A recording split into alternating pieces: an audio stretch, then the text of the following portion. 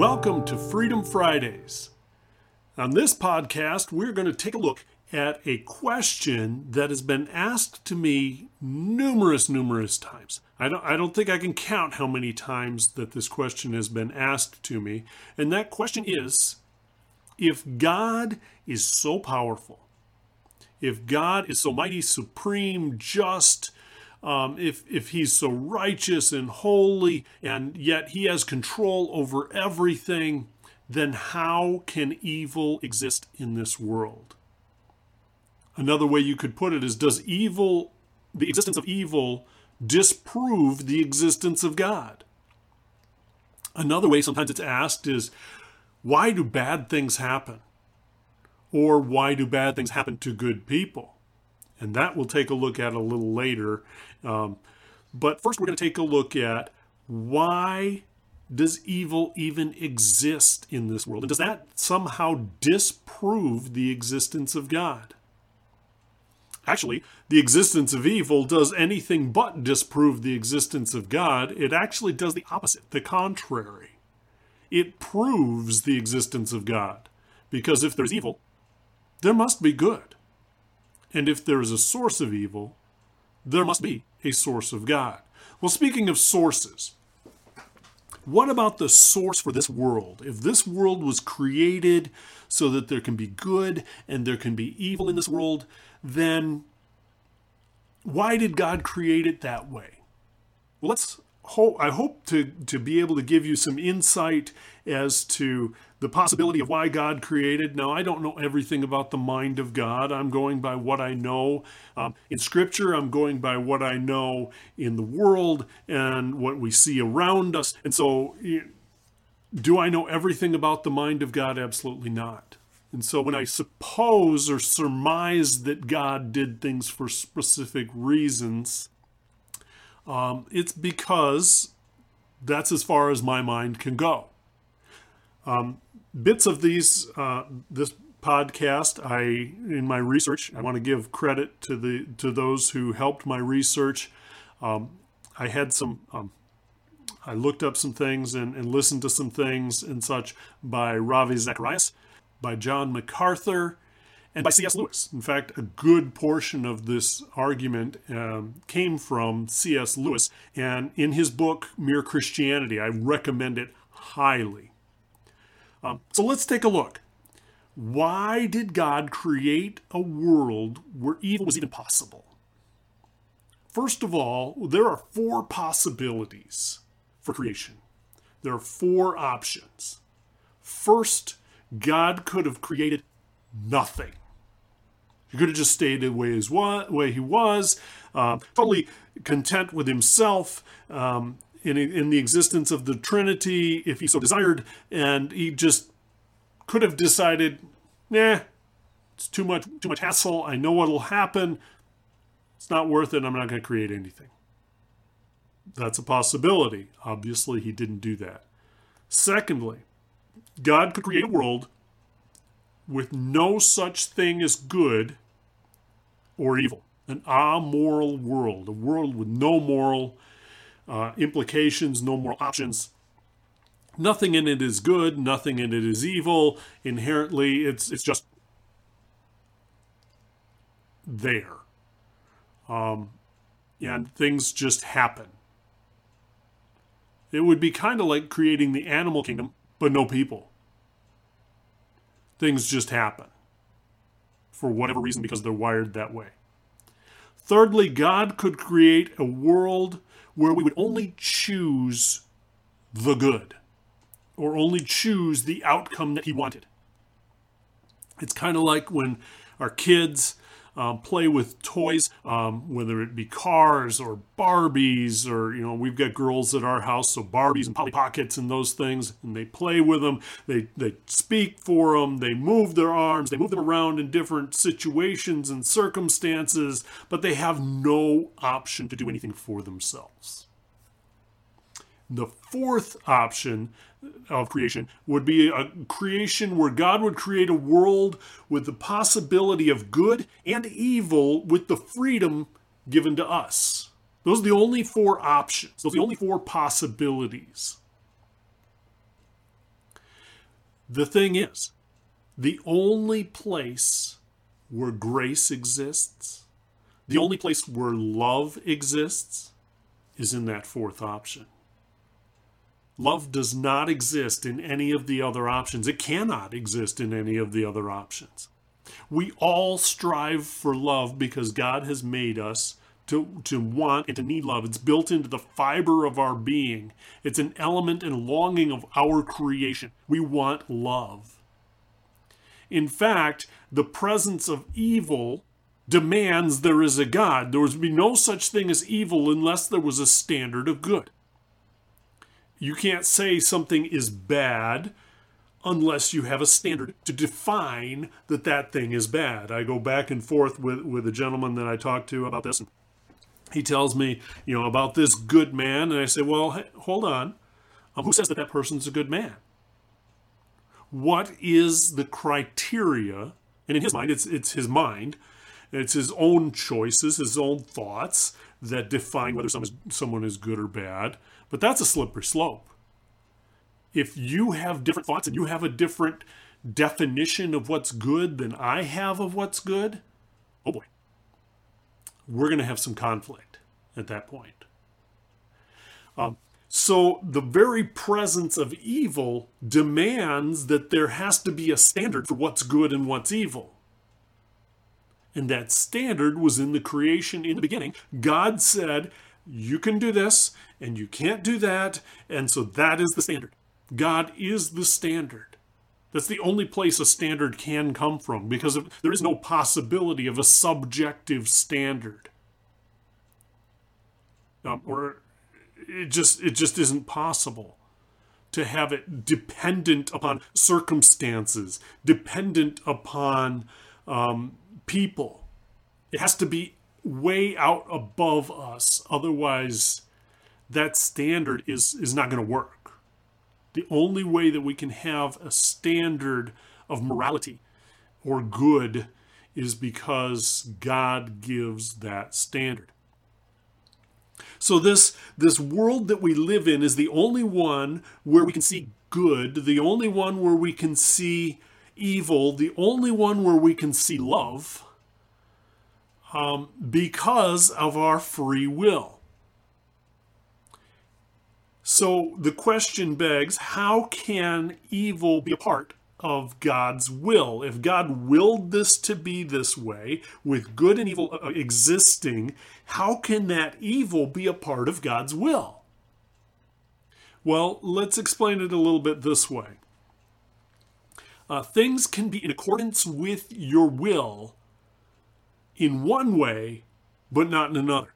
You say, well, that doesn't make sense. I don't understand. Let me give you some explanation and some illustrations of that. So I have children. And I can tell my children, I want you to keep your room clean. That's my will. My will is that you keep your room clean and tidy. However, they have freedom.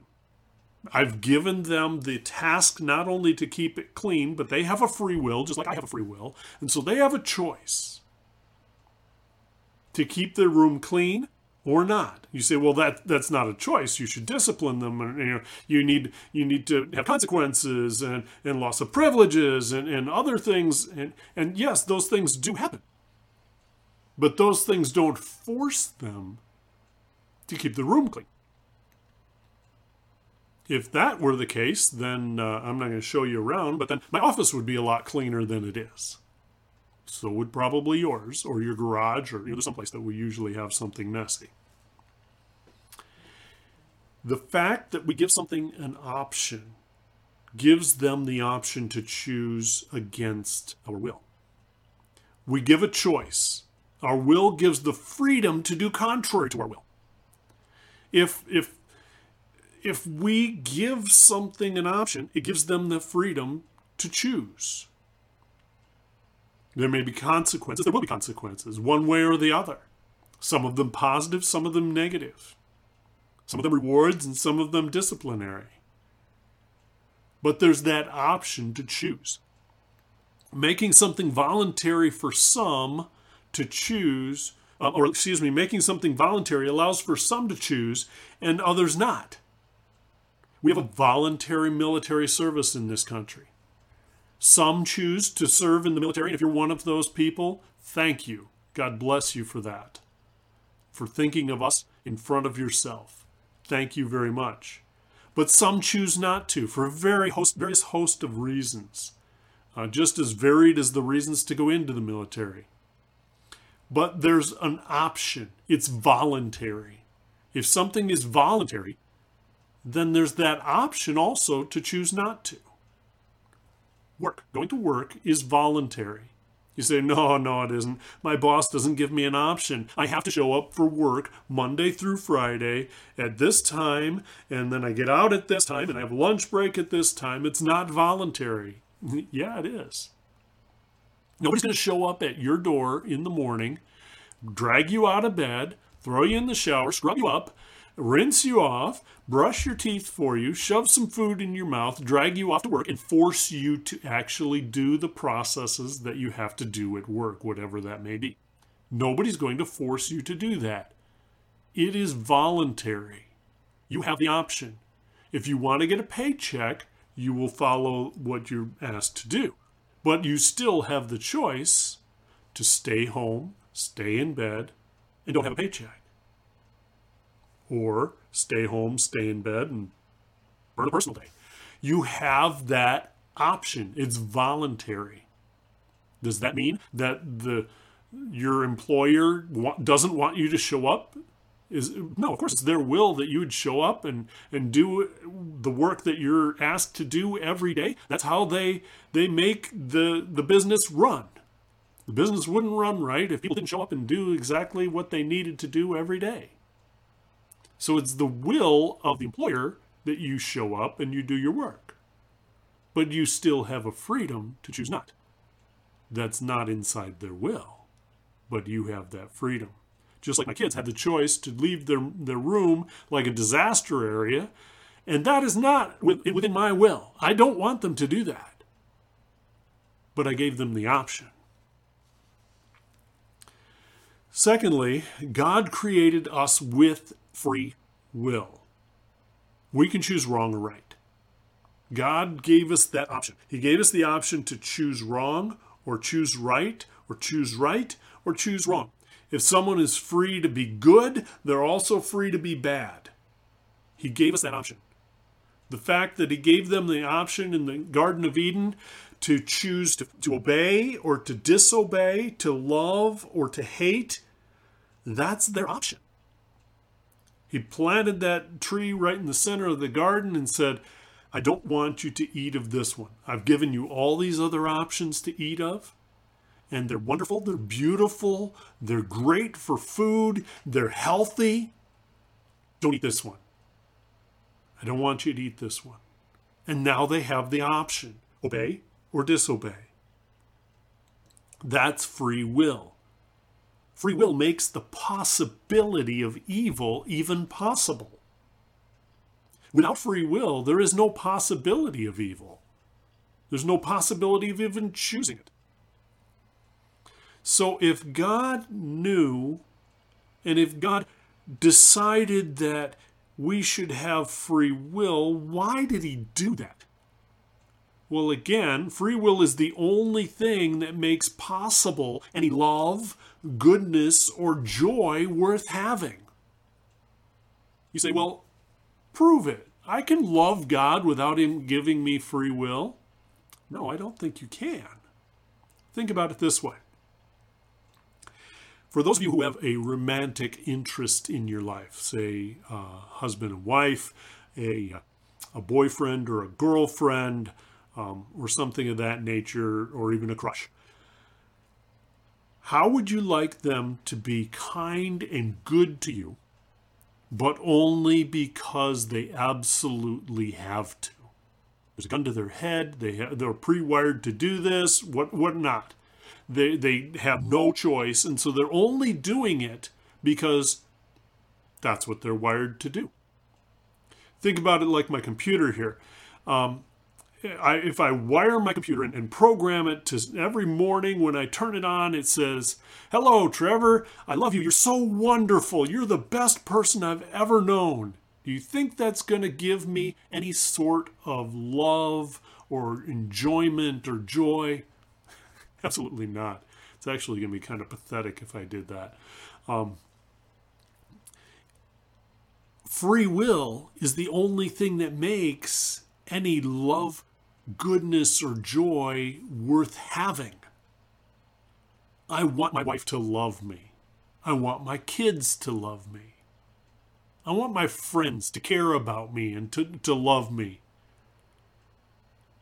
But the only way that means anything is if they have a choice to choose to love me instead of not. And I know that you understand that. It cannot be attained in a world of robots. There is no way to have that kind of love, that kind of goodness, and that kind of joy in a world of robots. It just cannot happen. Well, why did God do it then? Why did God give us free will if he knew what would happen? You know, God is all of these omni things that we talk about, his omniscience, all-knowing, his omnipresence, he's everywhere, his omnipotence, he's all-powerful, he's supreme, he's the one in charge of everything. Then why would he give us, if he knows, I'm going to create this being and it's going to choose evil and sometimes choose good, then why did God do it? Why did God do that? Well, I can't speak for God, but I can give you some insight why he may have done it. First of all, obviously, he must have thought the risk was worth it. He must have thought that it was worth it to make the option of evil in order to give the option of love and grace and forgiveness and goodness and joy and mercy and all of those things. He must have thought it was worth it. So you might disagree with God and you might say, well, I don't think it's worth it. I think it's way too high of a price to pay. Well, you can choose to disagree with God. He gives you that freedom. He gave you that freedom. He's actually the source of your ability to reason and disagree at all. He's the one who gave you the ability to even reason, to think, and even to disagree with him at all. See, because of that, you cannot be right and God wrong. Now, you can be wrong and God right, but you cannot be right and God wrong. Because you cannot have a power of reasoning greater than his, because he is the source of your reasoning. He is where your reasoning even came from. So you cannot reason somehow more powerful or more righteous or more good or more thought-provoking than God. It's impossible. It's like a stream going uphill. Streams don't flow uphill. The source has to be greater than the outcome. And we are the outcome. When you argue with God, you're actually arguing with the one who gave you the ability to argue at all. He gives you that ability at all. Without him, without his giving you free will, you wouldn't even have the ability to disagree. So then, why would he do it? Because he thought that the option of having love and grace and goodness and forgiveness and joy and mercy in this world was worth it. Well, next time we're going to continue this study. I hope you come back next Friday. And thank you for listening to Freedom Fridays.